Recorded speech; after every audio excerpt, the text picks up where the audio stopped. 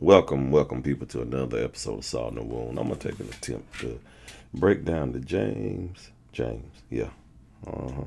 James Version of the Bible in this short time from Genesis to Revelation.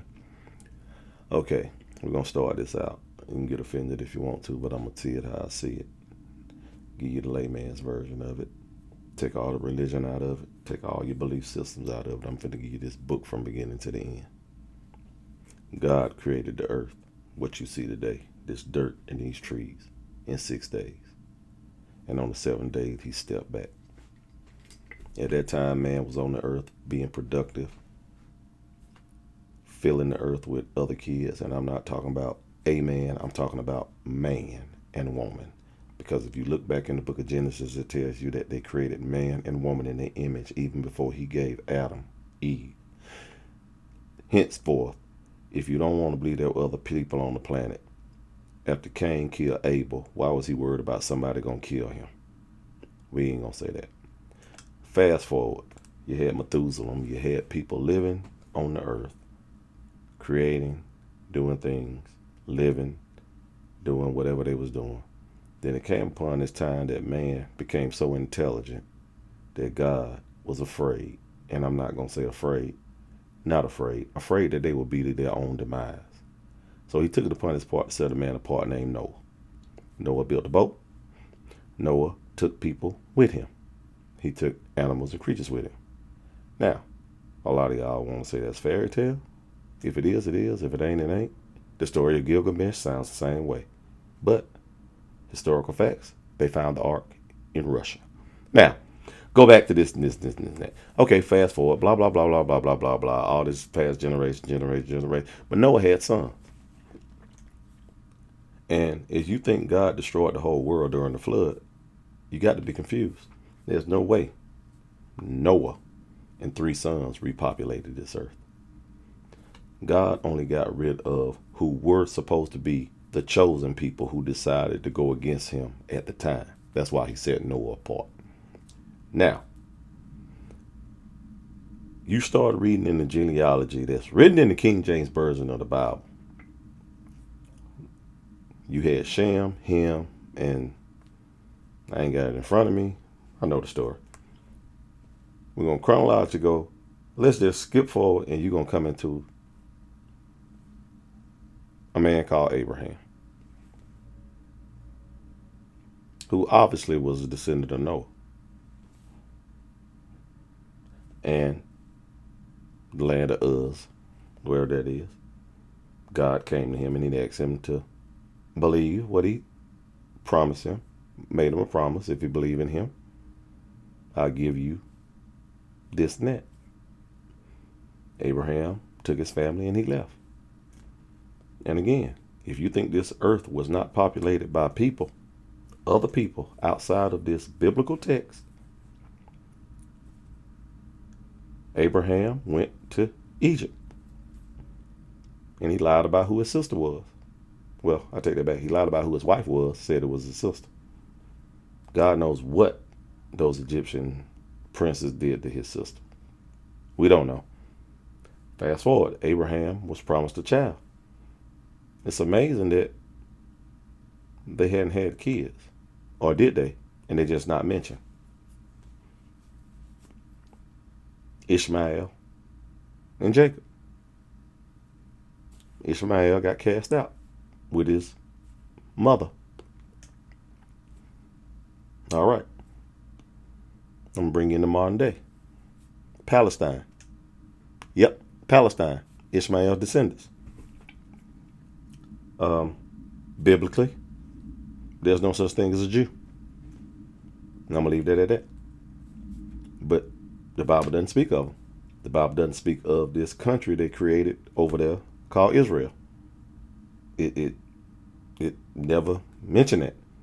Israel is a people, not a geographical. You can't find it on a map. Well, you can because the UN sanctioned it, but Israel is a people, not a place. And Jerusalem is a city, not a people.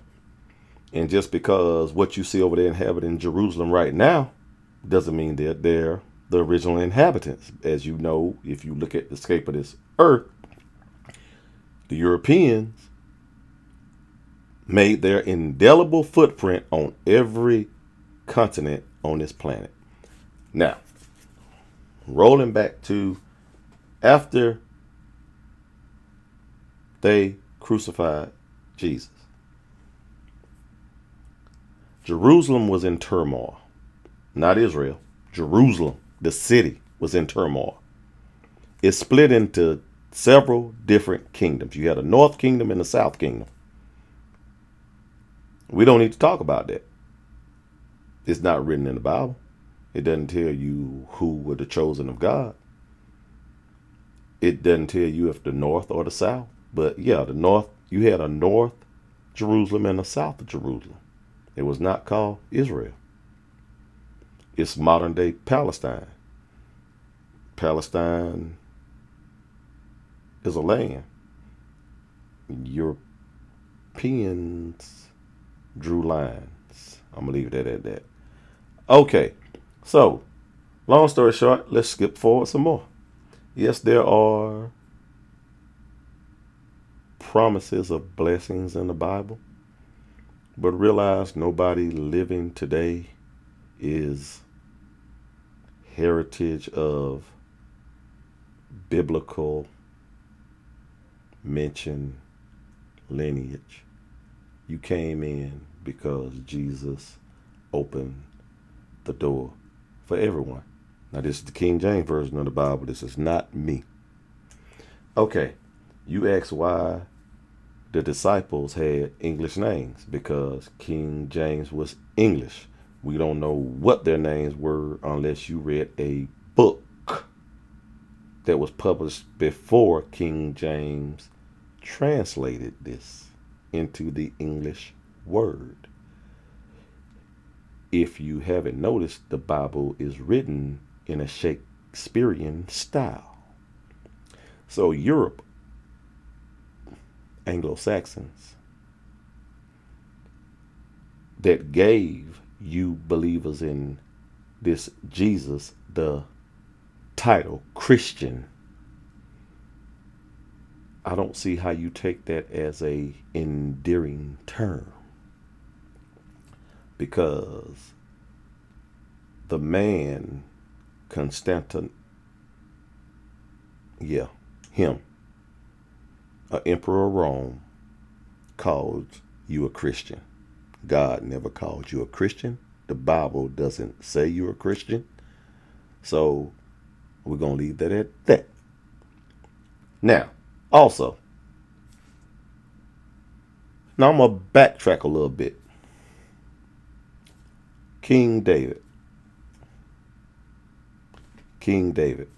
was not European.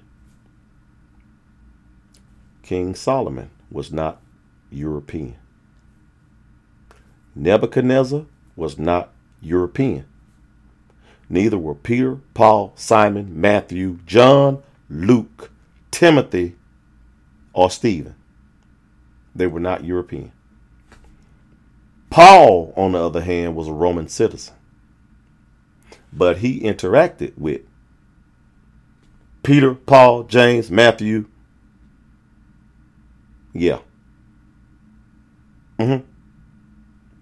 The road to Damascus, where he had an encounter and he went to Nicodemus. Yeah. Enlightenment. And I'm not talking about Buddha. Paul took it to the Europeans.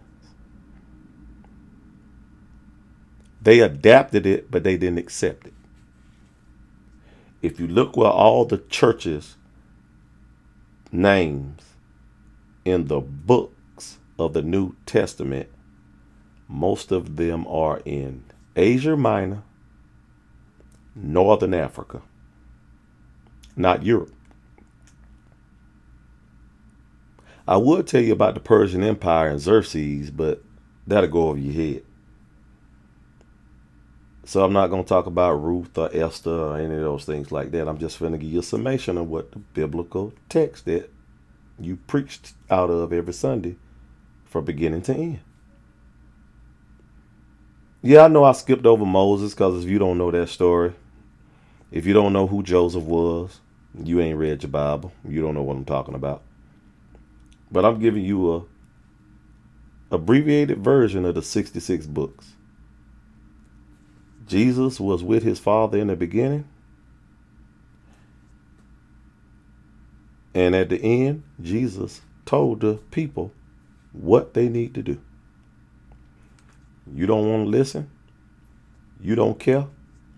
But if that is your belief, you better be aware.